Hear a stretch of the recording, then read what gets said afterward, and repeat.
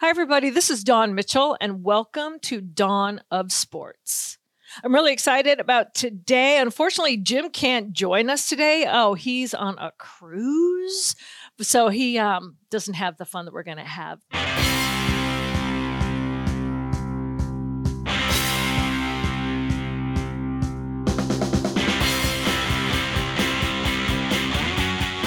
Talking with Audra Martin of Valley Sports North. I'm so excited to have you on. I've been waiting for you to come on. How are you? Thanks for joining us. I'm great. I'm so excited to be here too. I appreciate the introduction, although, I don't know if I'm more fun than a cruise or ever Jim is, but I think you are. You know what? We'll try. I think he's missing out.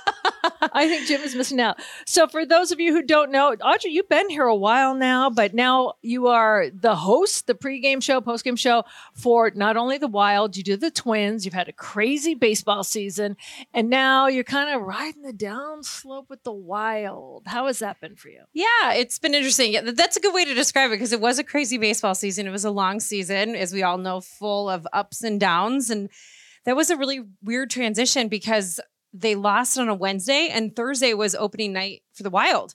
And we were in a little bit of limbo because if the Twins did win that game and force game 5 in Houston, I was going to go to Houston with the Twins and Katie Storm was going to have to jump in and fill in on opening night, and that's an hour-long pregame show. And she was like, oh my gosh, what am I going to do? I'm like, you'll be fine. You got it. But so I think logistically, it maybe was a good thing for some people involved that, the Twins unfortunately lost that game. I was kind of bummed, but that was an interesting turnaround. It was like saying goodbyes and kind of putting your mind on the fact that baseball season's over and now home to start getting ready for pregame the next day. It was a really quick turnaround, but I wouldn't have it any other way. That's how the business is. It's from one right to the other. You just have to flip a switch to a different sport, a different modality, right? And immediately. Yeah, and hope that you don't say, hey, welcome back to Twins. I mean, wildlife, Yeah. So, you've been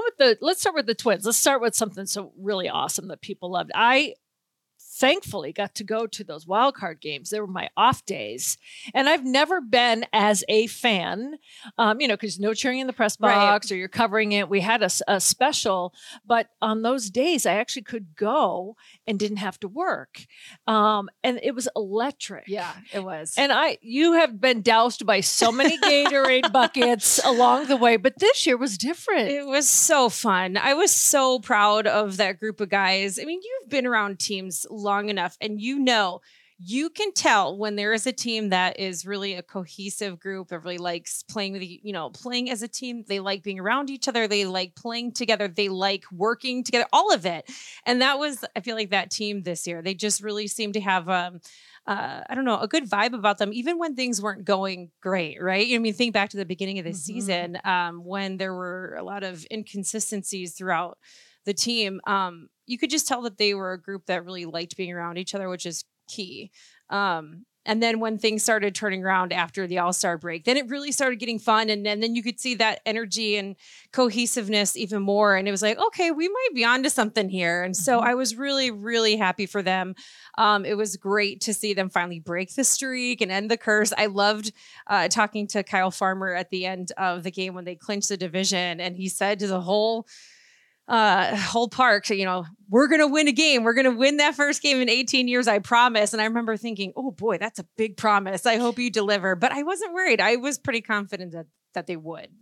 Somebody said this to me and I go, that is so cool. And I can't remember if it was when we're in a press conference and someone just leaned over or if it was a former player. But I'm like, that's a spectacular way of looking at it. Someone said, most of these guys on this team have no part of this at all. Losing streak in the playoffs, right? They're no part of it. It doesn't really register. They know it's there. However, there was pressure on them because if they didn't win, then they became part of it. Yeah, exactly. Right? So I said, oh my gosh, yes. So the young guys had motivation there because I don't want to be part of that streak, right? Yeah. And could you feel that even in all that mojo going on? For sure. And I thought it was great. You could tell that those guys, whether they had been here for 1 year or if they've been here, however many years, guys like Max Kepler and Jorge Polanco, right? Because they're the longest tenured guys at this point. it didn't matter. You could tell that they wanted to end that streak. And I think it's great for a player to have pride in that and want to give that to the fans and to the community, right? You don't want a player that's going to come in here and be like, whatever, I don't care about some streak. You know, if we win, we win. We don't, what, you know, like you like to hear that they are aware that fans have been waiting and fans have been dying for this to happen. And so I thought it was great that so many of them spoke about it publicly and acknowledged that, yeah, we are using this as motivation. We shouldn't pretend like it's not the elephant in the room. Let's take it and use it as motivation. And I mean, you're right. You said electric. I mean, the crowds there, those games, it was awesome. It was just so cool seeing everybody so into it. The energy was unlike anything that I'd been around. And so to see them win that first wild card match in pretty dominating fashion, at least from a pitching and defensive perspective, it was just awesome. It was so cool to be a part of it. And I wish it could have gone on longer. You know, I don't know if you're like me. I'm sitting there watching the World Series being like, man, I think the Twins could have beaten, right? Yes, exactly. Especially because they did do well against both of those teams during the regular season. But, you know, I think they're on the right track, and you never know what's going to happen next year. But that was really awesome. Well, especially for the players that said, I've never tasted that kind of feel in this ballpark. Yeah. And it's not a diss on the fans here at the ballpark. It's I haven't been in this situation. So to feel that now I want it again. Right. And that's what, it was just such a bummer the way that the Houston series went. That one game back at Target Field when Sonny was pitching and it was 4-0 after one half of an inning, you know, that was tough because it did take so much of that energy and the electricity out of the building. I would have loved to see them have one of their comebacks and get it done. So that was tough. That was really tough, but you can't take away from what they did before that. And gave a lot of fans a lot of awesome memories, and those guys have a lot of great memories and stuff. So yeah, it was cool. And so, yeah, now I want to experience it again. Let's do it again, right? And then some. Let's go all the way, right? Yeah, let's get those champagne I don't think I'm asking for too much, right? Which are always cool, right? They haven't had one in so long. Yeah. It was like just, everyone needed it. Yeah, they are fun. The first time I experienced that was the wild card berth was at 2017, right? When they went from 103 losses to then the wild card the next year. That was insanity. And that was cool because there were guys like Brian Dozier and Joe Mauer and stuff in there that were, you know, getting to experience that. I mean, I know Joe's been there and stuff, but it was really cool to see that kind of a turnaround. But that was, you know, short-lived too. And then 19 and 20 was a COVID year, right? So that always just seems weird when you're talking about how many divisions they had won lately. You're like, oh wait, that's right. COVID year. My timing is all off with COVID because as you're saying it, I'm like, yeah, well, I was in the locker room literally for like, it seemed like 3 hours straight. We did wall to wall. Yeah. But it's back in the dome. Yeah. Right. So you're in that locker room in the dome. Yeah. You know, and so, you know, you're waiting for, you know, Joe Nathan to come out. And I'm like, what year is that? After a while, you're like, start dating yourself. I'm like, my friend's son goes, it was like in the dome, Dawn. I'm like, it was a minute ago. I know. But it is so different to do it at your home ballpark versus, because 19 and 17 was what Cleveland and Detroit. So different to be able to experience it at home. I was really happy for the fans. It was cool seeing the guys running out and giving fans high fives, and like Louis Varland. Like, did you see that video of Louis Varland throwing the Gatorade onto a fan? That was awesome. It was the best. The best. Yeah. What a cool experience. What I really liked about the guys this year, and you know even more so because you're around them all the time, is there's good guys. And people always want you to peel back the layer, right? Like, and I don't want you to say who's your favorite, who's not your favorite, because people always ask that, and it's hard to say because you got to cover them all. But there are a lot of unique, good characters where Royce Lewis is getting water and refreshments for the people in the stands when it's like 90 degrees out. Just that they're down to earth. They treat you just as well. They're kind of like a sister, I'm sure, as they do their teammates. Guys. Yep. And people don't see that, right? They don't see that you're around them all the time, that you become part of their family. Yeah, and that's what I really, really love about the Twins organization. Yes, looking back on the years, there have been some guys who have maybe been a bad seed. And unfortunately, it does kind of have a ripple effect. It does kind of bring down, I think, the energy and stuff in the clubhouse. But yeah, the last couple of years this is a really good group. And I feel bad for the beat writers when they had to vote for media good guy this year, because there was like 9 It that could be they Pablo. Yes, I mean literally, right? literally, Carlos won it last year. Totally could have won it again. Kyle Farmer won it in Cincinnati. Right. He totally could have won it. Pablo was very deserving of it. Ryan Jeffers. Yes. Totally. Like anytime you need something, he's there ready to talk. Holds himself accountable. I mean, I could literally go down the list of they're just a great group of guys, and that's the thing that's tough in this industry, right? You follow these teams, you kind of get invested. Yes, you're not supposed to be a fan, but you get invested, right? And you Right. want them to do well. And then at the end of the year, you know that it's not going to be the same group next year, Right. It's and never the same. Yeah, that was hard after that last game going into the clubhouse. Sonny Gray was very emotional. Emilio Pagan was emotional because you could tell that they're all like, oh my gosh, I may not see these guys as teammates again. There's just so much uncertainty that has to be so hard for them. I mean, gosh, it's like hard for us as fans to be like, wait, I want you to come back. Imagine what it's like for them. So, it will be interesting to see what happens next year and how they try and follow it up. Let's hope they do. What was the hardest locker room you've had to, in terms of maybe dealing with the guys having emotions or for you? I've actually been really, really lucky. I've talked about this with a lot of my colleagues and counterparts, whether it be in MLB or especially like back when I was in Tennessee and I was working in the NFL, because I really lucked out with the Titans too. I never really had any issues. And this, you can talk to, and it's not a female thing. You could be a male reporter too. And there is a different type. If you have bad seeds in that clubhouse or locker room, it makes your job really hard. Right. And it kind of has a ripple effect, and it's contagious. Right. So if you have a locker room that's just full of good attitudes and great guys, it makes our job that much easier. And I really mean this. Like, I really have had great fortune over the course of my career, whether it goes back to my first job with the Atlanta Thrashers, to the Titans and the Predators, and then here up in Minnesota. I really haven't had any bad experience. Every once in a while, you got to keep some of them in check, right? Yes, you have to kind of be like, no. I'll just put it out there. There's been a couple where I've had to be like, I don't date athletes. I don't hang out with athletes outside of work. Let's just squash that right now. Right. And that usually takes care of it. Every once in a while, I've had to really put my foot down, but I'm talking like 5 times in the course of my career. I would say in the last 10 years where you really have to. Yeah, because it's how you carry yourself. And they'll try once. And then once you tell you, then like, okay, cool. Right? Yeah. You just have to do that. I think for me, the worst locker room, and it wasn't the guys at all, it was the NFC Championship game where the Vikings lost to the Saints. And usually there's like the 15-minute cool down period, then you go in, and it was like a half hour. And when I walked in, they're all still in their uniforms. Yeah. And they're all still at their lockers. And they're all snot crying. Oh, yeah. Like heave crying. Yeah. And I felt like and everyone's like, you go first, right? So I'm walking in there first and I'm looking around. I'm like, the first time I felt like once they opened the doors for me to go in, I shouldn't be in here. Yeah. Yeah, like those are tough moments. Yeah. Like this is like you could feel it. Yeah. Like Favre is on, I can see it to this day. It was on my left-hand side and he had his head down and just things are just dripping. He was still in his uniform, his legs all battered. Looked over to the right-hand side and you see the guys there. And then it wasn't until Percy Harvin was standing up and he was in the back. And he looked at me and I looked at him and then he just kind of nodded and I nodded. And then he looked at me and then he kind of went and he kind of like looked at my mic.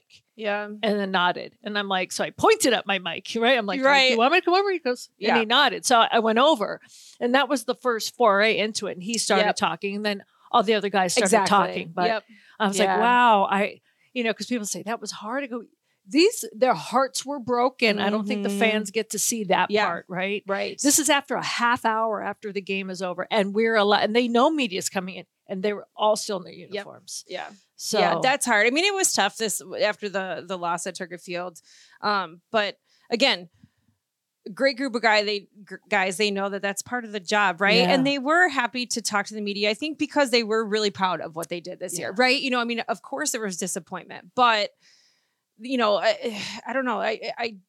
it breaks your heart, but I had so much respect for how like willing all of them were to talk. That can't be an easy thing. Everybody goes through disappointment in life, right?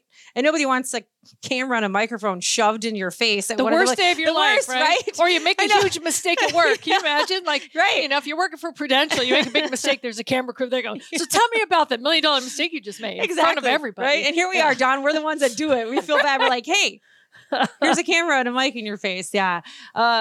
Yeah, it's part of the job. It's tough, but that's why I always, and I've told Emilio Pagan this many times since he's been a Twin. He's one of the best that I've ever covered in terms of holding himself accountable and understanding that talking to us is part of the job. I'll never forget there was a game last year in Cleveland when he blew a lead, and it was down the stretch when things were still maybe within grasp for the Twins, that neck and neck with the Guardians. And we get into the clubhouse and he was just standing there and he was like, all right, guys, let's go. And we're like, you sure? He's like, yep. And he sat there and he answered every question. And I just gave him so much credit because it has to be so hard. We know how last season went for him. And every time he was there at his locker, waiting, ready to go answer the questions. And I just admire that about him. You don't see that as often, but he every single time.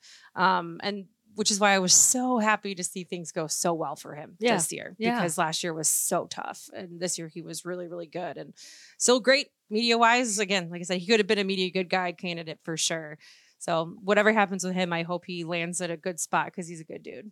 There are a lot of athletes, and it's usually the very elite ones. I mean, like superstar status. They know when they messed up, right? So they actually respect that it's how you ask it. It's not so much that you're asking hey, you did this. Like back at that same game we're talking about in that same locker room, I had to ask Adrian Peterson about his fumbles, but no one was asking. Yeah. Right. And so I just say, Adrian, the fumbles though, like so uncharacteristic, especially. And he's like, I know. Yeah. Like and then afterwards he goes, thanks for asking about that. Cause I didn't want to have to bring it up myself, but that as an athlete that sticks in my craw, so they know. But it's how you ask. For sure. I know I would be a jerk if I was asked a question in a locker room. Like I played sports. If there was someone that came over and goes, oh yeah, really whiffed on that kick in the soccer game. Yeah. Like I might be a jerk to that person. Yeah. Like I know, because your emotions are high. And there's an art to figuring out the right way to ask it. And I stress about it every time. I mean, there's nothing that I find more stressful than after a tough loss with the Twins going into the post-game scrum with Rocco. I'm like, how do I word this? It's just like, and I'll be honest, I'm not going to name the player because I won't do that. But during the season this year, I asked a player a question about a game and I worded it in a way that as soon as it came out of my mouth, I didn't like it. And I was like, and he reacted kind of gave a look but he went about it and still kind of answered it, but I could tell that it irked him too. And I'm sitting there just, oh my God, why did I say it that way? And it bothered me for the rest of the night, the next day, everything. And then so like 2 games later, this is on the road, I'm getting ready to go down to the bus and the elevator opens. And sure enough, said player is the only person in the elevator. And I walk and I'm like, hi. So, hey, I wanted to apologize about how I worded that question the other night. I didn't like how it came out of my mouth. He goes, I'll be honest with you, I didn't like how it came out of your mouth either. And I was like, well, I appreciate the honesty. I'm like, but I hope that you know that I'm not one of those people that just always like coming on the attack. He's like, I know, which is why I'm not mad. I don't hold it against you. He's like, maybe next time just think about it first. And I was like, I know it's been haunting me for 2 days. That player gained more respect for you for coming and saying something. Well, and I have so much respect for them, the pressure that they, right? And the last thing they need is for me to harp on it. And it, like I said, the second it came out of my mouth, I was like, well, that's not how I wanted to word it. It was basically like I was trying to allude to this issue that had been an issue kind of popped up again, but it didn't end up derailing the game or, but it was focusing too much on that thing had been negative a couple games in a row now. And, it just, it still bothers me. I was glad that I was able to apologize. And like I said, he was like, I know you, which is why I'm not mad. Like, that was I know the universe with the elevator. Oh, the elevator. Right? It was like, ding. And I was like, where to go, Audra? No, you're the last person. You're up. You're the last person I want to see right now. But I can't, it's like, all right, well, yeah, the universe is forcing me to apologize because I had wanted to the last couple of days. But funny how things work out like that, right? Yeah. Well, talk about having to be delicate. Let's go to the wild. Gosh. It's a good time to crack open my Diet Coke. Is that okay? I'm going to get some caffeine going. A little harder in there? I don't know. I got water. I had let's just address the elephant in the room. Everyone's going to talk about the constraints of money and getting, a suitor and Parisi's things off the books. Okay, we know that. Right. But I still... just how they started, it's almost like, all right, so we have these constraints, but we're still good players and we're going to do something. And then it seemed like the one wheel was falling off. And now it seems like they got threes that are wobbly. Yeah. And I really like this team. I just want them to get it together. Yeah, it's been a head scratcher, totally. Because think about last year. I mean, gosh, those first 3 games when they had given up 20 goals, right? Yeah. After that third game, Wes and I looked at each other and we were like, whoa, this is going to be a long season, right? Yes. And it took a while. And Wes and I have talked about it during our shows a couple times. Last year, the turning point was that game against Carolina, and it was November 19th. And Sam Steele tied it up, and then Goose had that awesome goal in overtime, right? Yeah. And after that, they went on this great hot streak. And Wes brought it up a couple weeks ago or a couple games ago, and he was like, we're not far off from last year when there was that game against Carolina, and things completely turned after that. And they did. So I think we've been kind of waiting for that game, that turnaround game, right? Because we're not too far off from November 19th. And look at how they did the rest of it. It ended up being one of the best seasons they've had point-wise. Yep. Right? So all is not lost, but it's going to get late in the season real fast if things don't turn around. I think for me, it's just kind of confusing that there wasn't really much turnover at all on this roster. I mean, losing Matt Dumba, that stinks in some ways, but, Pat Maroon is really like the only new guy, and I think he's done great. I think that was a great pickup. So for as much like roster consistency as there has been this year, it is kind of confusing that things haven't clicked the way that they have. And I don't know, because I feel bad for Gus and for Marc-Andre Fleury because their numbers are so skewed where, they have had some rough games, but they have had some games where they have done everything they can. And they still, unfortunately, the numbers aren't show. They gave up 4 or 5 goals, but so many of them were not their fault because there's just been so many breakdowns defensively and stuff like that. So, I don't know. I did feel pretty good, though, about the games in Sweden because that game, the last home game against Dallas, we can all let's forget about it. Oh my gosh, right? We don't even want to talk about it. It was a drinking game. It was one of those afterwards. Yes. I like, you're like, here's a goal, social. Yeah. Like post game, it was like, oh boy, I was working with Wes that game. I was like, okay, here we go. Cause it's hard to do a post game show. After a loss is hard. Yes. After a loss like that, it's really hard. And you're just like, okay, well, we just have to, kind of call it like it is. But those 2 games in Sweden, even though they didn't win, there were good signs, right? They got back to more of their game, the defensive stuff, getting tightened up. Good to see the PK had such a strong game, game 1. So, hopefully things are headed in the right direction. But again, it's going to get late real fast if they don't start kind of turning around.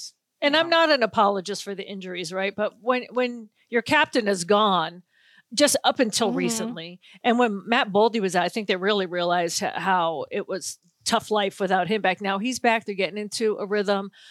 The big question is, what is going on with Kirill? Yeah. And I wish I knew the answer. People have asked me, like, is he hurt? Because he had that one maintenance day, at practice the other day.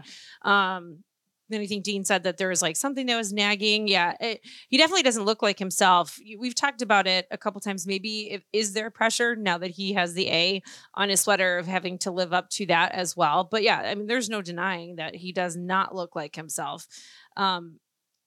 it's funny. This is obviously a couple games ago, but I remember the 12th game of the season, he still had 12 points. So he's a point per game player, which is great. But we all know that Kirill is not happy with 1 point per game. Right.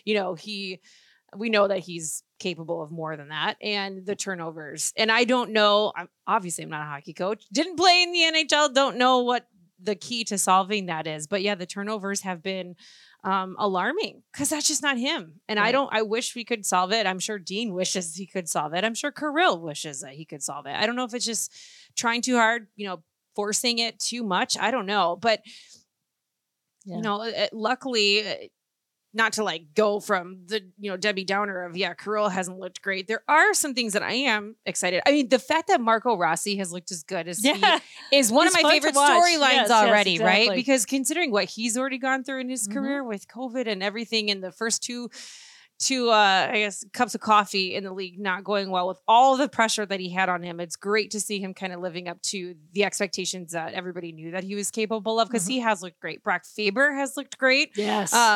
I give him a lot of credit. That game where he made a mistake that cost him, and he totally owned up to it. He's like, that was a bad decision, blah, blah, blah. Like, just owned it. I'm like, wow, for a rookie to just come right out right after the game and say, that's on me, I made a mistake. I give him a lot of credit. He was like that in college. We'd have to go talk to him in college, and he'd be exactly like that. Yeah. So, he was ready for this. Yeah. So, I mean, and you could probably go down the road too with Phil Gustafson. Pressure of, last year went so well, and he gets this big contract extension, the pressure of maybe trying to live up to what happened last year, which is unfortunate because his first game, opening night against Florida, getting a shutout, you're like, wow, okay, he's right back to where he was last year. And then it hasn't tough. Yeah. But that, his game in Sweden though was good. So hopefully that whole Sweden trip was a good thing, for everybody. Get away, have a good time, once in a lifetime kind of opportunity to go play in a beautiful city. And they did well, I mean, 2 points. I know you would have liked to come home with 4, but at least they didn't come home with none. Right. I know. Well, we'll see after their, what do you call it? The kick in the ass meeting. Rental Karen. Yeah. Yeah. You never know. I mean, again, go back to the Twins. Remember when we were in Atlanta and they had that closed door meeting and Rocco was like, this plane will go to Baltimore when it goes to Baltimore. And I remember thinking, oh boy, I'm going to be sitting on that bus for a while. His New England roots showed that day. Yeah, it was, and it worked. It's tough. You got to be. It did. Yeah. Sometimes you really got to just... So we'll see. Maybe they'll come back. Black Friday against Colorado. That's going to be a good test. Yeah. If they play well against that, then maybe we can start, feeling a little bit more confident that things really are on the right track. But that's going to be a tough matchup. Stringing things together, especially the day after Thanksgiving. Ready for a women-forward car dealership? Rudy Luther Toyota empowers their many women on staff in sales, management, and service. Whether you are looking for a new Toyota or pre-owned vehicle, Rudy Luther Toyota has something for everyone. Every vehicle comes with a Luther Advantage. 10 cents off fuel and car wash discounts at holiday stations, Luther Advantage warranty, and 5-day return policy on pre-owned vehicles. Located just 5 minutes west of downtown Minneapolis, off 394 and General Mills Boulevard. And they're also hiring. Want to join the team but don't know where to start? Visit rudyluthertoyota.com today. Let's also let you know that all energy solar panel installations are done right and made easy thanks to more than 14 years of experience in Minnesota and beyond. All Energy Solar is ready to take any solar project from design to installation and everything in between, whether you're talking about home, business, or both. Find out more about going solar at allenergysolar.com/coach. That was awkward, but I think you got the message. allenergysolar.com/coach. So I know you, and a lot of the listeners know you from watching TV, but they may not know how you got into the business. And, did you love hockey growing up or any of that? And I know your story. So, but can you tell the people that are listening here, like people always they're still fascinated. Like, how did you get into the business and what you do? And, did your brothers teach you, your uncles, your dad? And then when you tell them the true story, they're like, what? Yeah. Yeah. Cause mine, no brothers, no dad. My dad is a pilot in every sense of the word. When he's not actually flying planes, he's flying the simulator that we have at our house. Like, so he was not a sports fan. The only person in my family that was a sports fan was my grandmother, and she was a big Cubs fan. And so she was the one that got me into baseball. I got into hockey because my sister and I are complete opposites. And when we were younger, I found an old TV in our basement and I snuck it up into my room one day because we weren't allowed to have televisions. And my parents came home and my sister told on me and she's like, yeah, our Audra has a TV in her room now. And they're like, whatever, just keep it. You know, you guys just watch TV together up there. So anytime my sister would come into my room to try to watch TV, I would put on whatever sporting event was on. And it was winter. So it was a lot of Bulls games and a lot of Blackhawks games. And she would just get so annoyed and be like, I don't want to watch this. And I'd be like, well, too bad. It's my room. This is what we're watching. And that is legitimately how I watched like my first hockey game ever, was because I was trying to get my sister out of my room. And I was like, this is actually kind of entertaining. And I watched it. And Mighty Ducks 2 was coming out around the same time, which quickly became one of my favorites, still one of my all-time favorite movies. But that's legitimately how I first kind of got into hockey. Just randomly watching it on television one day. And then when I was in college, I worked for a team in the SPHL. Actually, when I started working for them, it was the Florida Seals. So SPHL, really like bottom, totem pole team wise. Worked for them for a couple years in college. And then my first job in broadcasting was with the Atlanta Thrashers. Mm-hmm. And I was like their fill-in rinkside person. And that, once I had a taste of that, it was like on like Donkey Kong, right? I was like, okay, I want to keep doing this. But it was tough. When they moved to Winnipeg, I was like, okay, I want to keep doing this. So I sent my resume tape everywhere, but I had so little experience. I was a broadcast major in college and stuff like that. But in terms of live television, I was the fill-in. I only worked like 12 games for the Thrashers. So, none of these Fox Sports regionals are willing to take a chance on me. And so once they moved to Winnipeg, I was unemployed. I worked for Family Feud and did a lot of production stuff around Atlanta because it's like the Hollywood of the East, right? So worked on a lot of movies and TV shows, and my full-time gig was was at Family Feud. And Steve Harvey, was the one. I've told this story a bunch of times, but like one day he was talking to the audience and giving advice, and he said, he's like, my best advice I give to people is, don't ever have plan B. People think it's so smart to have a backup plan, but that's basically subconsciously telling yourself that it's okay to settle for something less than your dream. If you just think, okay, I can fall back on something else, you will never go after your dream 110%. And I was sitting backstage with my headset and my walkie-talkie on, and I beeped to my whole team. I said, crap. And they're like, what? I was like, I feel like he was just like talking to me, To me. Yeah. So I went home that night and I wrote him a letter just to tell him that, what he said kind of made an impact. And I went to work. I gave it to his manager the next day, and I get a beep on my radio, and he's like, Audra, Steve wants to talk to you. And I was like, okay. And I come back to his dressing room. I was like, oh my God, because you don't talk to Steve, right? Don't talk to me. So I'm sitting out there. He comes out of his dressing room. He's got the note in his hand, and we start talking. And he's like, so what is it that you want to do? And I'm like, I want to be in broadcasting. I want to be a sports broadcaster. And he was like, okay. He's like, so why do you work here? And I just was nervous and I start rambling. I'm like, oh, Steve, I love working here. This job's great, blah, blah, blah. And he just goes, stop. Why do you work here? And I was like, I guess because you're my plan B. He's like, absolutely. He's like, and I will not be anybody's plan B. He's like, so here's what we're going to do. I'll give you one more season. And if you're back after that, I will fire you because you will not go after that if you have the cushion of just staying here and working here. And I was like, okay. He's like, I'm serious. And I mean, at that point, I knew that he was serious. And subconsciously, you wanted him to toe the line because you wrote the note. It's like I needed somebody to kind of kick my butt. I mean, looking back on it now, I 110% was doing the whole, I'm pursuing a career in sports broadcasting. But pursuing was basically sending a tape here and there and waiting for an opportunity to fall in my lap. And so that night I went home and I updated my resume tape and my cover letter and all of that. And I sent it out to every job that was available in the United States. I even applied for a job in Anchorage, Alaska. Wow. Yeah. Cause I was like, if I don't do this now while I'm like super motivated, then I'm going to just go right back to the whole quote pursuing thing.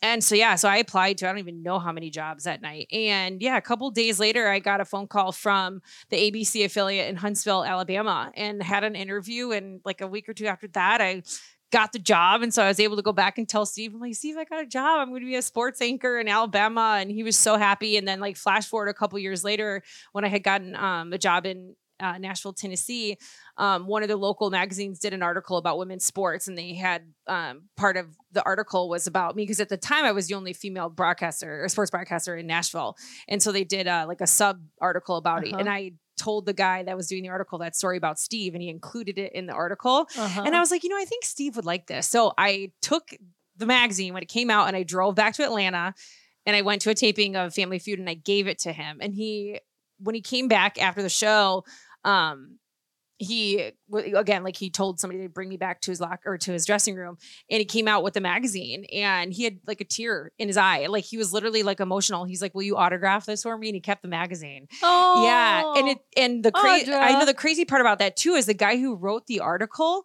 was like freelancing, but like his full-time job was like in finance. And he was like, "Oh my God, I'm living my plan B. Finance is my plan B." He quit his job. Stop and it. ended up now, last I checked, I should go back. I don't know what he's up to these days, but he quit his full-time job to end up doing sports reporting and journalism full-time, and ended up becoming a columnist in Nashville and like a reporter full-time in Nashville. So of course I'm like messaging everybody who knows Steve. I'm like, tell Steve, like it's having a ripple effect. Like that's so great. Yeah. I mean, you never know. Like all sometimes it takes is just like some person to just say something, right? And kick your butt that, it's like your parents, your friends, everybody can like encourage you to do something, but sometimes it's just the most random conversations or interactions that you kind of need to, because I probably, if I didn't hear that, I probably still would have been in Atlanta, like working in production, which I loved, but not what I wanted to do. And and then have you kept in touch with Steve? Not directly with Steve, but a lot of people from Family Feud. Yes. Yeah. I didn't have like that, buddy of a relationship. I know that he has followed along because one of like his warm-up guy, his audience warm-up guy is still a friend of mine. And so I'll like, oh, tell Steve, because there was another article that was written about this. I was like, will you give it to Steve? And he's like, sure. So who knows? Like, if I ever cross paths with him again, I will give him a huge hug and be like, seriously, I owe you my life. Like, but yeah. And then, so I was in Nashville, and then I auditioned for the job at NHL Network that Jamie Hirsch got. Yeah. And I was devastated because I had to quit my job in Nashville in order to go to that audition in New York or New Jersey. Why is that? Because my news director was like, well, if you don't really want to be here, we don't want you here. And so I was like, okay. So I resigned. And ended up finding out that Jamie got the job, and I was like devastated, right? Because I'm like, oh my God, I don't have a job now. Right. And then luckily my agent called me. He was like, hey, what do you think about Minnesota? And I was like, I was just going to call you. Because once I found out it was Jamie, I was like, well, if Jamie's leaving, who's taking Jamie's job? Who's taking her Sign job? me up. Yeah. I will move to Minnesota 100%. So yeah, it all worked out 100% because I love it here. I love Minnesota. Yeah. And I wasn't sure if I would, but I love it. Yeah. Me neither. Right? I was going to say, like my first contract was 3 years, and I'm like, I think I'm 3 and out. Mm-hmm. Like, and they're like, what? We're not talking football. I go, no, I mean, if my, I don't, because when I first got here, they lied to me and told me it doesn't snow in October, and it did. Right? I was like, where's the whole other month of fall? Yeah. And I had a very difficult moving from Chicago. That's where I was working before I came here. I was recruited. The former news director was like, I want you to come here. I want you to come here. And I love Chicago. I didn't have to leave. And I was like, well, and he kept, I always joke around. His name is Ted Canova, our news director. And I still call, he's the man I moved to Minnesota for. I even said it to his wife. I go, he's the man I moved to Minnesota for, But like, I have a 3-year contract. He was gone a year and a half in. Of course, I felt like a player, like that went to go play for coach. So the fact that, I've been here since 2004 still blows my mind. Yeah. And now I'm starting to do that math. Like, I've lived here the longest other than where I've lived at home. Right. And for a journalist to say that, because, I went from Boston to San Diego to Milwaukee to Chicago to here, you're kind of all over the place. Yep. To be like, whoa. When you find a spot in this business that you like, it I don't know about you, but like I feel lucky, right? Because I feel like so many people move around waiting to find that place that feels like home, or really feel like they found their spot, right? Or you tried too hard to make it home. Yep. Yeah. Where all of a sudden, like they always say, Minnesota will sneak up on you. Yeah. Right. And you're like, oh yeah. Yeah. And then suddenly you're here as many years as we've been here, and you're like, wait, this is home now. Yeah. I love it here. I really do. I always joke around. I'm like, if the Twins with Wild or Bally or whatever, I mean, that's a whole other story. But if anybody would like give me like a 10-year deal, I would sign it. No question. Because the stability and like being in a city around organizations and stuff that you love is a huge blessing in this industry. So, yeah, I feel very lucky every single day that I've been. It's weird. I'm like, I can't believe this is my 9th season with the Wild. know. It flies, but I wouldn't have it any other way. It's great. Who has been maybe your number one female mentor for this business, if you even have one? Female, but or one that you looked up to that you may not even know that you kind of fashioned. Oh my God, I feel like that's or? like such a. I mean, I could point to a million because they're, you know, I always laugh like when college students, you know, or younger females that are trying to pursue this, like ask for advice. I'm like, I almost get jealous because when I was in college, there weren't very many, right? I mean, when I was in college, like Erin Andrews was just kind of starting to break into the business and stuff. But before that, it was, you know, Andrea Kramer, Michelle Tafoya, Pam Oliver. And these are legends, right? Right.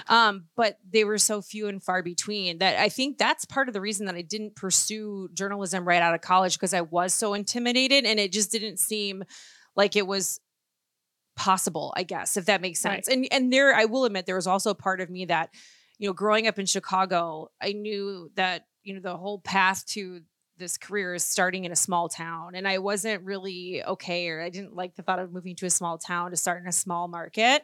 And so that's why I didn't pursue journalism right away. My first job out of college was in the front office of the Atlanta Braves.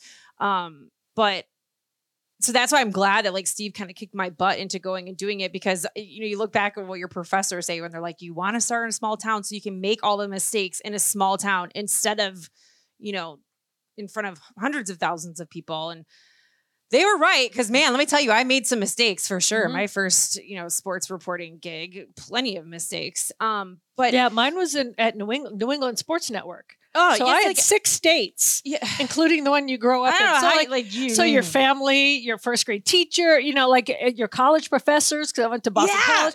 Everybody sees your mistakes, like everybody. I give you credit because people have asked, like, do you want to go home to Chicago? And part of the reason that I have said no is because I'm not a huge fan of huge cities. Like, I don't like LA. I don't like New York. Chicago is still, to me, huge. I like big cities that don't feel like huge cities. Yeah. But yeah, another part of that is like, I don't know if I would want to deal with the pressure of being on television in my hometown where like everybody that I grew up with can watch me have like a horrible broadcast. Like, I mean, like we were laughing about this the other day at work. One of my more embarrassing moments was when I called Ricky Rubio Marco Rubio, because it was during the election year and my producer was in my ear saying like, hey, when we come out of commercial, we're going to promote that the Wolves are playing so-and-so, like full screen of Rubio and, you know, LeBron or whatever. And I was like, okay. And I just half paying attention. I'm like, oh, you know, if you're looking for basketball action, you know, head on over to Fox Sports North Plus. It was Fox Sports at the time. Marco Rubio and the Timberwolves, and it didn't even dawn on me until I could feel my phone, because I had my phone in like my back pocket, was like vibrating like crazy, and I was like, did I say something stupid? Because my phone is blowing up. And my producer Peter goes, yeah, you called Ricky Rubio, Marco Rubio. I was mortified.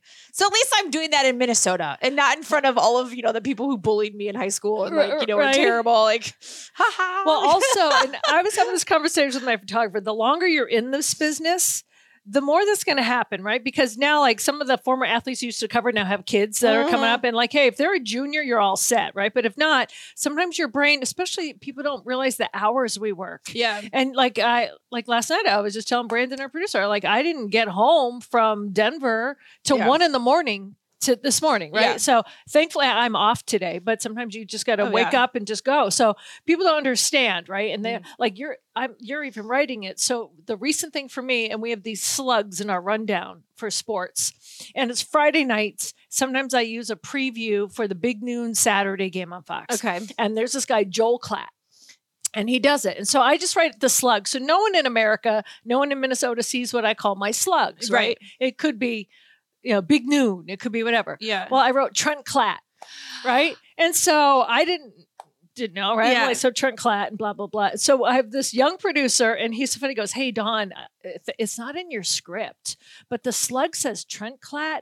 Isn't our Fox guy Joel Klatt? And I started laughing. Yep. And he goes, who's Trent Klatt? I go, former Minnesota hockey player, everybody. And that is how my brain works. Oh, yeah. But I didn't say it on air, but you do. You just kind of, say it like that. If it's like because my best girlfriend is married to a guy named Eric Hartman. So the amount of times that I have called Ryan Eric, I have done it on air. I know of once. It's one of those that just makes me nervous because for me, for years, I have known Eric Hartman, not Ryan. When Ryan showed up, the first thing I said was like, oh no, like I feel like I'm just going to one day call him Eric because it's just second nature, right? Like, yeah, it stinks. I did it the other day with these Sweden games because we had so the first day was a 9:30 a.m. pregame show. For me, that was a 3 a.m. wake up.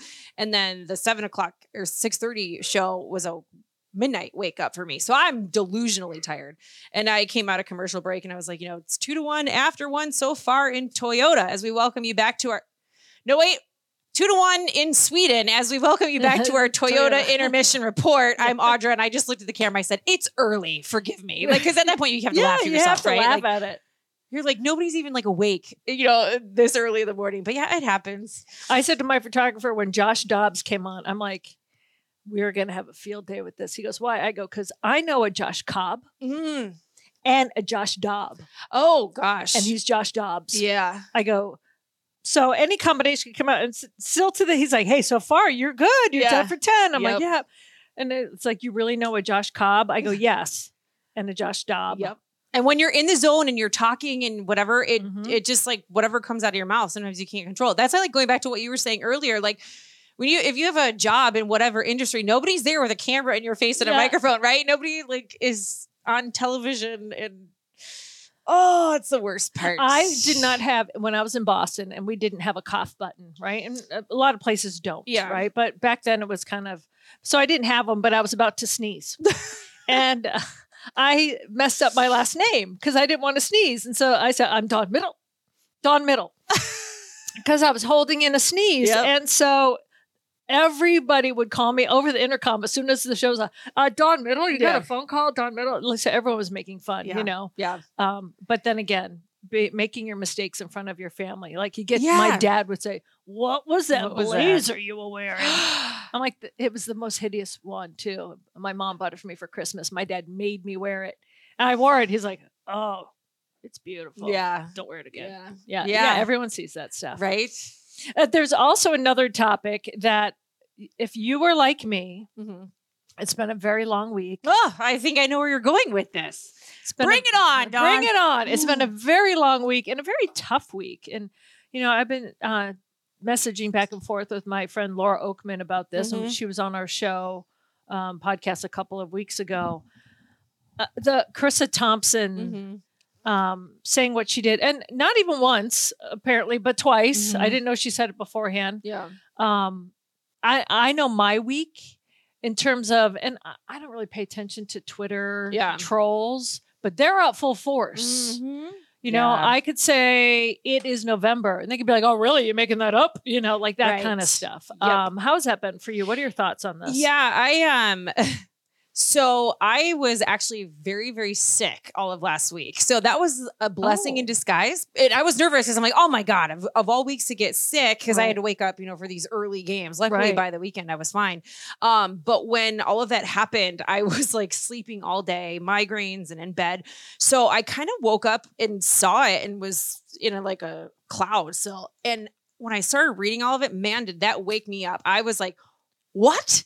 And then I went down the rabbit hole of reading everything and I saw Laura's comments. I saw Molly McGrath. I saw, I'm trying to think. Lisa Salter. Lisa Salter was a good one. A bunch. They were like flooding my Twitter timeline.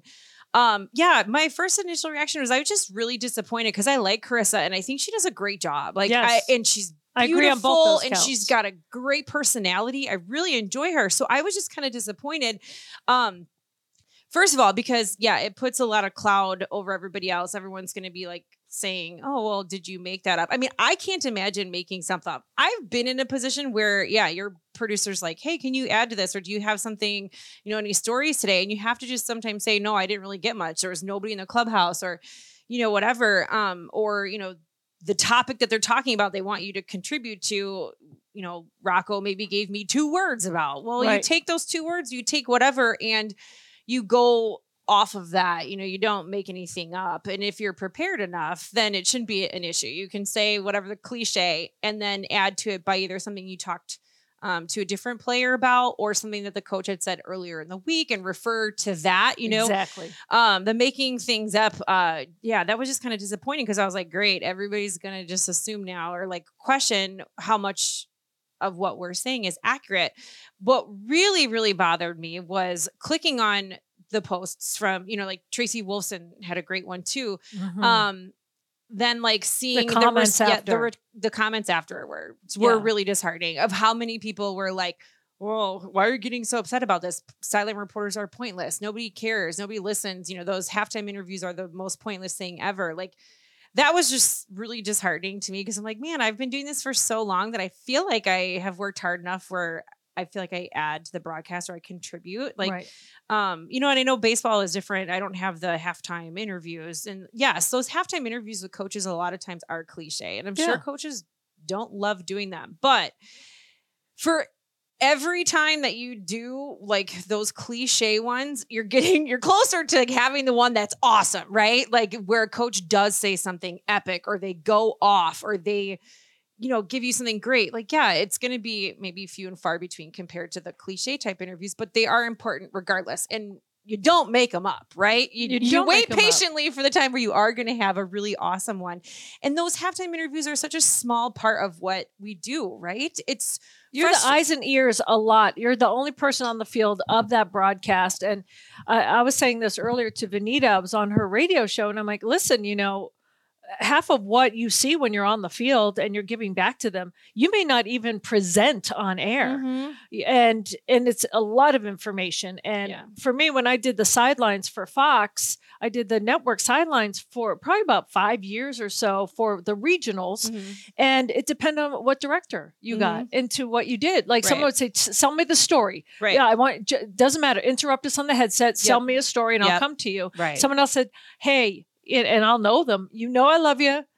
This isn't a testament on you. I just do if there's an injury, and then I'll get the halftime update with the coach. That's it. That's all I do. Right. And I'd be like, I still get paid the same, right? Right. Like, yes. I'm like, all right. Like you just go with what the director is the king. Yeah. And what they say goes. Yeah. But I agree with you. It is disheartening because whoever says silent reporting isn't journalism had never went to journalism school. Yeah. And if that's what because yes, and I've had this discussion on other podcasts, I find it disheartening that the sideline role has been the cliche opening starter role for a woman. Right. It's kind of been that way. Right. And I had an intern once when I was in Chicago. My friend's like, oh, you're not going to be happy with her. And I was like, why? And she was lovely. Mm-hmm. But halfway through the day, I said, so what made you want to get into sports broadcasting? She goes, well, I actually want to be a reporter for like TMZ and an entertainment show. But they told me the easiest way for me to get on air is in sports. Yeah. And then my photographer goes, and there it is, because he saw my face. Mm-hmm. And I was like, it's not. Yeah. Because those women, like that, plan B, right? If you want to be an entertainment reporter, go be an entertainment reporter. Right. And if you want to be sports. Right. Don't take that job away from somebody who really wants to do it. Exactly. And you're going to get eaten alive if you make one mistake, because if you make one mistake as a person that knows her sports and knows journalism, it's hard. Yeah. Like you're just setting yourself up harder. Yeah. Like at Boston College, if we were writing a story or even if we're doing one for a broadcast, whatever, if you said the name wrong or if you spelt it wrong in the graphic, you got an F. Yeah. And you never attribute. I would not want someone to say, Dawn Mitchell said this to me, blah, blah, blah, at the meeting. And I'm like, I wasn't even at the meeting. Right. Like I would be angry. Right. So you learn early, like you take those ethics. Yep. Very, very dearly to your heart. Yeah. So that was the part. Maybe it was Michelle, because Michelle was on with Vanita too, right? Yes. It might. I mean, I listened to so many people's comments and stuff. It might have been Michelle. If I'm wrong, I apologize. But whoever it was brought up a really good point too, that there's so much that goes on behind the scenes in terms of sideline reporters, and she nailed it too. Because when we are sitting in there, with Rocco pregame, yep. Diet Coke. I asked Rocco, a couple questions, and then, the beat reporters and stuff, they all start answering their questions and stuff too. And there are sometimes where I just ask Rocco 1 or 2 questions, but there are sometimes where I ask him a ton, where sometimes I feel bad that I'm maybe taking up too much of the time. But later on in the broadcast, Dick and whoever his analysts they'll use that. Are talking, right? And they don't attribute it to me. Like, they don't say, oh, well, Audra specifically asked Rocco about this, right? It just becomes part of the conversation. But that was a question that I asked. Or when we're sitting around at the dinner table beforehand, and if Dick, wasn't in there with Rocco, he'd be like, hey, Audra, what did Rocco talk about? And I'll give him the lowdown, like, bullet points. Or again, like, there's conversation, because I'm in the clubhouse for so long before the game. So like, I may know what's going on injury wise with somebody or blah, blah, blah. And so there's plenty of times where our broadcasts have something to do with a question that I asked, but it just because Dick didn't say like, oh, well, Audra asked specifically about this, doesn't mean, that I didn't contribute, or just, the only things that I'm saying on air, that's not the only thing that I had been doing, that day.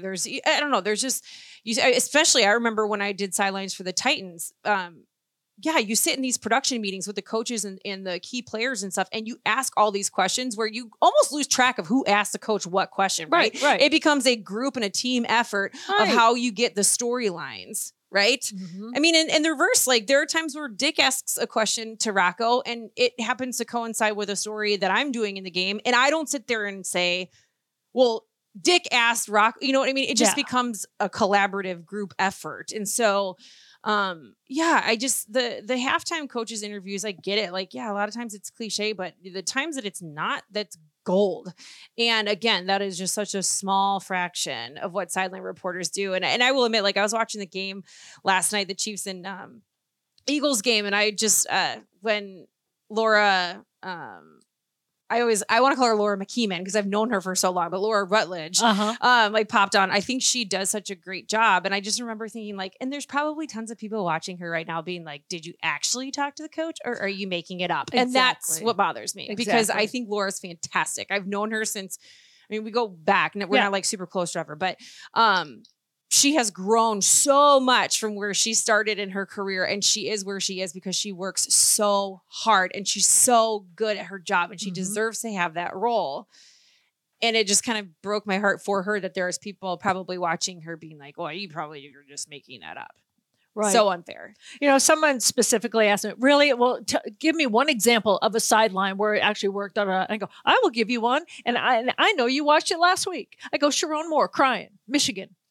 I go, Jenny Taft was there. Now, people wouldn't even know it was Jenny Taft because she expertly laid out. But because that guy, Sharon Moore, the assistant, he was filling in. If you don't know the story, if you're listening, he was filling in for Jim Harbaugh, who couldn't be with the team. So here was, and it was emotional for the whole, because they won for the whole team. Yep. And so Jenny asked, now, if you didn't have a relationship, first of all, to let that coach be vulnerable, that wouldn't happen. Right. And if you're not there, if you wait till they come to the podium or the table, you don't get that emotion. Nope. Right. So she got him crying and this and that. And I know it's become a meme now and everything like that. But that is why you're there. Yeah. 100%. And someone goes, oh, yeah, I didn't even think of that. Mm-hmm. Well, I didn't even know who that was. I go, see, and that's another part of our job. We're there to give you what's going on. Mm-hmm. And she asked a question enough to get this emotion out of this strong coach and really nailed it, put her hand on the pulse of what was going on with that team. Yep. Whether you want to judge that team or not, that's what they're feeling. And that's what we're the conduits absolutely to bring you what we know from behind the scenes. Think back to the Super Bowl. Remember when CBS got away from having sideline reporters and then the Super Bowl and the power went out and it was like, well, if we had a sideline reporter down there, they would have more information. I just remember watching that being like, well, I bet they wish that they had a sideline reporter. And then what do you know? The next year they brought back sideline reporters. Mm-hmm. Like I know the power going out at a Super Bowl is not going to happen very often, but when things like that do happen, you see what you miss. They are the eyes and ears too. They, it's part of a group. I mean, we're talking about covering teams. The production and the broadcast is a team effort too. So I was disappointed. I feel like we've all worked so hard to earn our keep or earn the respect or to be an equal. And that I feel like, and not even just for female sideline reporters, because in Major League Baseball, there's a lot of male sideline reporters. The Mets have Stephen Gelb, the Guardians have Andre Knott. I mean, there's probably at this point a chunk, because I think the Marlins have one too. Like there are, men in these roles now, and men on the sidelines, Cole Kubelik, all these guys that are college football sideline reporters now too, so it's not just women who took a hit on this. It's the role in general but yes, of course it, reflects a little differently on females in the role, but it's just, it does a disservice to anybody who. Yeah, I'm trying to remember. It was on Twitter, and I'm trying to remember which sideline reporter. And he said, it was a guy, and he said, I am a Black sideline reporter, and I've worked my tail off to get this job. If I said those words, I would not have a job right now. Yeah. And he said, and I'm a male, and I know that if I said those words, it wouldn't. So there's so many different layers to it. Seriously, when I was like you, I wasn't sick, but I was busy, right? So I'm like at the Vikings, and I'm in between people. Like, have you seen this? And I thought it was an Onion article. Like I literally laughed. I'm like, oh, that's Onion. Okay. They go, no, that's like real. And I was like, I was like, I said, I'm in between writing 2 different stories and going live at 5 and 6. Yeah. I don't have time to go down and like, well, you're going to respond. I'm like, no, I am not. This is a powder keg, and I'm not going to respond. First of all, I like Carissa. Second of all, I think she's great. I do. I think I love watching her on air. So, and I don't like, and Laura puts a perfect woman on woman crime. I've spent my whole career supporting women. So if I'm going to say something, I'm going to know what I'm talking about. So I didn't. And then I felt like everyone else's voice, I go, Laura, that's exactly what I've done. Yeah. So I figured, you know what? Twitter's such a cesspool sometimes, or X, whatever you want to call it, that I said the voices out there are good. And then when Vanita asked me to be on the radio show, I was. Yeah. There's been a couple of more, I think, things that are going on as the fallout of the non-apology. That's what I'm calling it. Yeah. But I'm like, I'm at a point in my career where I know my stuff. I know I've never fabricated anything. I'm actually comfortable enough in my career that if I didn't have information, I said, that's a great question. If I see them, I want to ask them myself, you know? But some people don't, have that. But I know. I don't know. There's so much to it that just made it a very difficult week for a lot of, especially women sideline reporters and just reporters in general. Yeah. I know if there's anything that came out of this, I hope that any young aspiring sideline reporters or sports broadcasters of any capacity saw the backlash and that they know that that's not the norm. Like you don't get to where you want to be in this role or this industry by making stuff up. That's not gonna. I think that's not how it works. The big mystery is most people don't know what we do for a job. Yeah. Right. They'll be like, okay, so you're on let's just say, you're on at 6 o'clock for 2 minutes. What do you do the rest of the day? I'm like, oh my gosh. Yeah. There's a lot went into that 2 minutes, right? But there's a lot that goes on. So I know I've kept you here a long time, but I do want to ask you this. Yeah. If there were like a peek behind the curtain that people don't know, what either like the greatest hurdle that you had to overcome, obviously getting the job, or just in general, or something like this, or like your greatest successes, what would it be? Because this is when young women and young men, I have a former intern who's now on air in LA. Yeah. So it's not, I don't only mentor women. Like, what would you show as an example that can give them hope? Maybe. Oh man.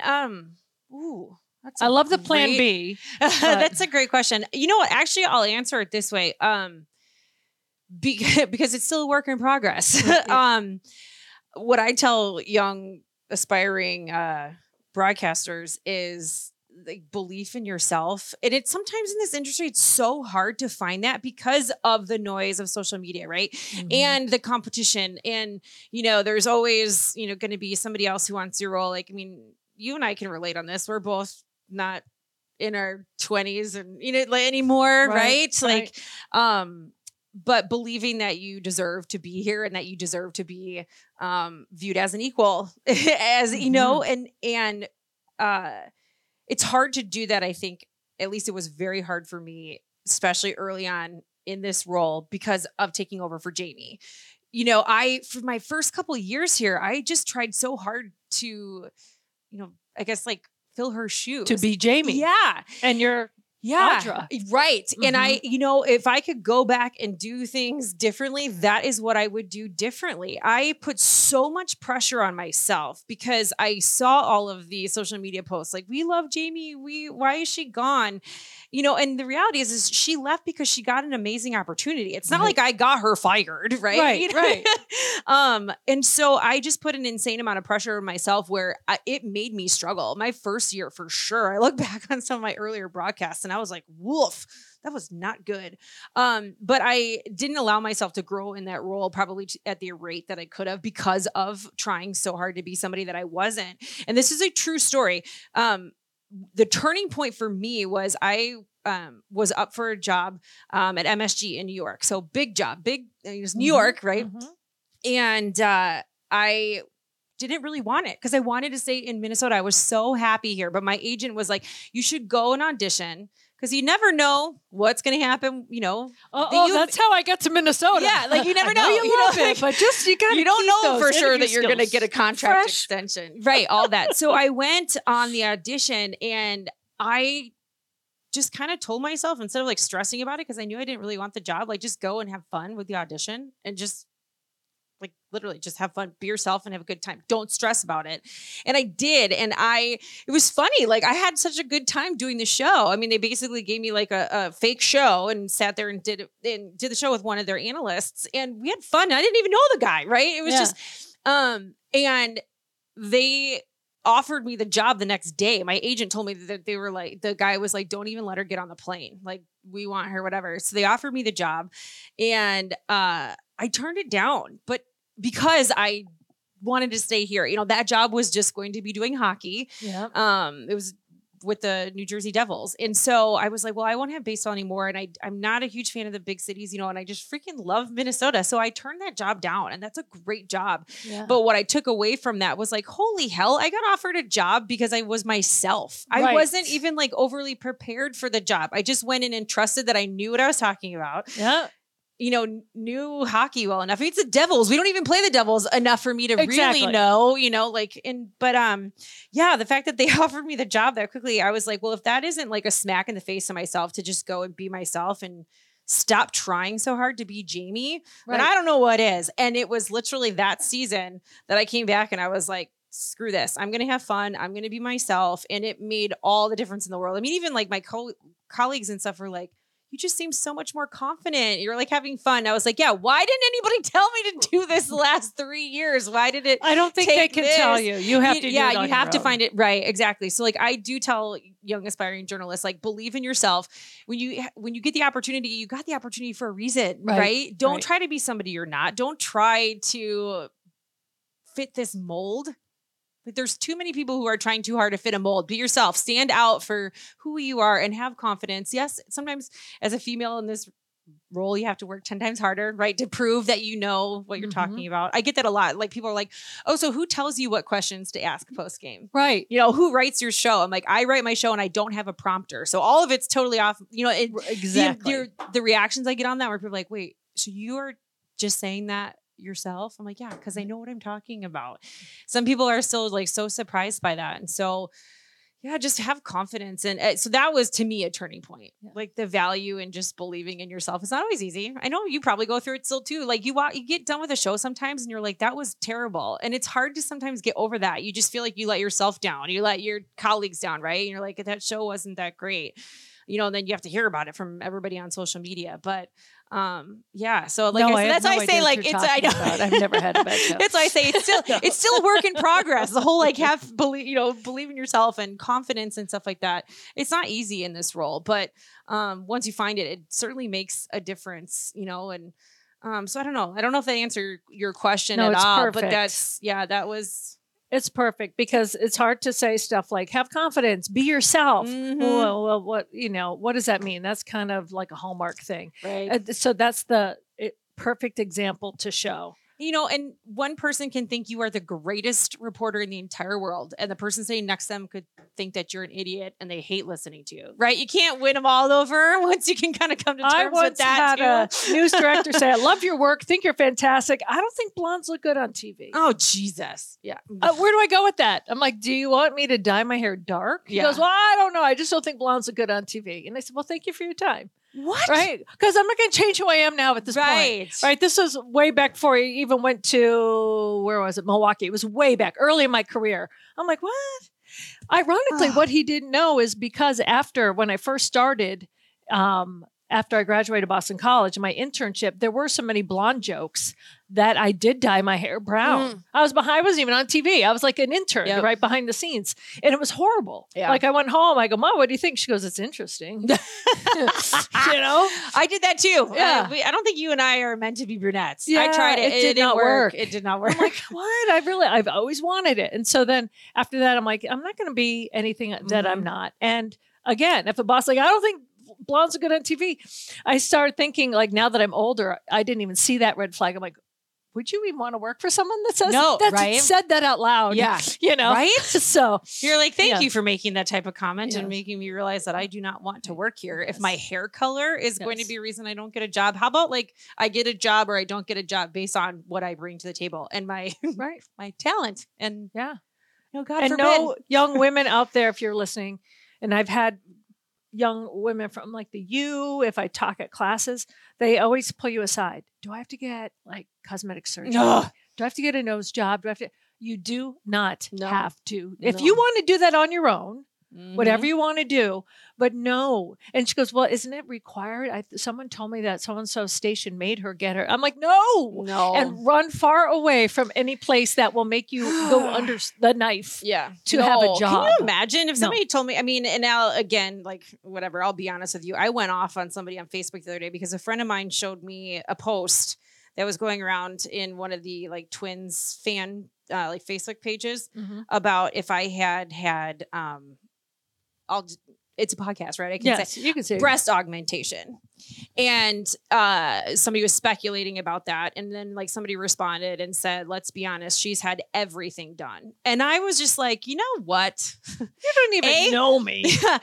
That is not true at all. But like, so I saw this post and I just was like, you know what? I'm going to respond to it, which maybe I shouldn't have. But I told her, I said, not only have I never had that surgery done, like I haven't had everything done at all. I mean, like I will admit, like I get my hair done, I get a spray tan, fine. My nails are fake, my eyelashes are fake and stuff like that. But nothing else about me is fake. And you know what? If it was, who cares? Who cares? I don't care. I don't look at women and be like, oh man, she had a breast lift or a boob job or whatever and judge them. Do whatever makes you feel comfortable. But you're going to speculate about me because I have curves. And that's the other thing that took me a long time to like finally not feel like I have to be a size 4. I'm not. I never have been. I've been curvy. I finally like stopped like feeling like I have to starve myself. And unfortunately, there was a whole Reddit thread about if I was pregnant or not. And I was like, I'm not. I like cheeseburgers. And you know what? I'm going to eat them now instead of feeling like I have to force myself to be, again, like be a size 4. I'm not. Right. I'm naturally curvy and thick. Sorry. Like, and just because I am, like, you're going to speculate if I'm pregnant. I mean, this was going on for weeks. People were commenting like, oh, well, she looks skinnier today. Nope. There's a belly. That's definitely a baby bump. And I'm like, are you kidding? Oh, yeah. An older one. And it's not only young people on Twitter. There was an older woman that sent me an email. And she said, and this was a couple of years ago, probably about 5 years ago, and said, you know, you just have gained weight. And it's just is not okay. And so, and she's like, I know because I'm of like certain age or whatever she was, and the boys won't like you. And so I responded, thank you for your message. Like I always answer, thank you for your message. I broke my back twice and I'm in the process of healing again. I'm an athlete and the camera does add 10 pounds. It does. So, and I don't live my life just so guys will like what I look like on TV. I'm more concerned with healing my body first. Yeah. And she did write back, oh, my dear child, I'm so sorry. Right. But this is an older woman. So people, they don't know what comes out of their mouths. I know. Like, I want to be like, well, I'm sorry. Right. I'm almost 40. My metabolism isn't like it was when I was younger. And you know what? I'm okay with that. Like, And people don't, again, I don't go to your job, Mr. Whatever you do for a living, and say, God, you know what? You kind of put on some pounds. You should probably sometimes people drive me crazy. Right. But you know what? Again, if you're out there and you're an aspiring journalist, you're never going to make everybody happy. There's going to be people who are going to say, like, I mean, I gained weight during COVID. Who didn't, right? And if you are going to speculate that I'm pregnant because during COVID I ate a lot of cheeseburgers and I drank beer, but now you're going to critique my job and my job performance, and it's like down. They can't even see. You'd be surprised. So that years ago, and I'll end with this. I was sitting on. This is a media person, and I don't even know his name. And he worked at some small radio station, and I sat down next to him. And John Krasinski, love him, was sitting behind me, and he looks at me, goes, "Hi, nice to meet you." And I shook his hand, the guy next to me, and he goes, "Wow, you're not fat. You look great." And I go, "Excuse me?" Like, that was the first thing he said to me. He goes, you're not fat. You look great. And I said, "Oh, I look, and I tried to say a different word. Oh, I look hot." And he goes, "No, fat." And he says, "On TV, you look fat." Oh my God. But you're not. You're athletic and you're thin. Wow. And I just went, well, at least that's good. And I turn around. John Krasinski's does like the head exploding thing or what, something like, "Are you kidding?" This was years ago. Happen? He goes, I go, "I've never had that happen to me before, but I'm glad that I look great in real life." Oh my God. Right? Like, why does that come out of people's He goes, "Wow, mouths? you look good. You're like thin, tall and thin." And I was like, yeah. Thanks. Mark and I talk about that a lot. He came into work the other day. He's like, "Do you think people are going to notice that I'm wearing the same outfit that I did like a week ago?" And I was like, No. I was like, now, God forbid that I did, because people constantly comment about what I'm wearing, or God forbid I wear blue when we're playing Toronto. And I'm like, I promise you, my wardrobe selection has no effect on this game or who I'm choosing or rooting for. Like, I just didn't have clean clothes, and this dress fits right now, and it's clean.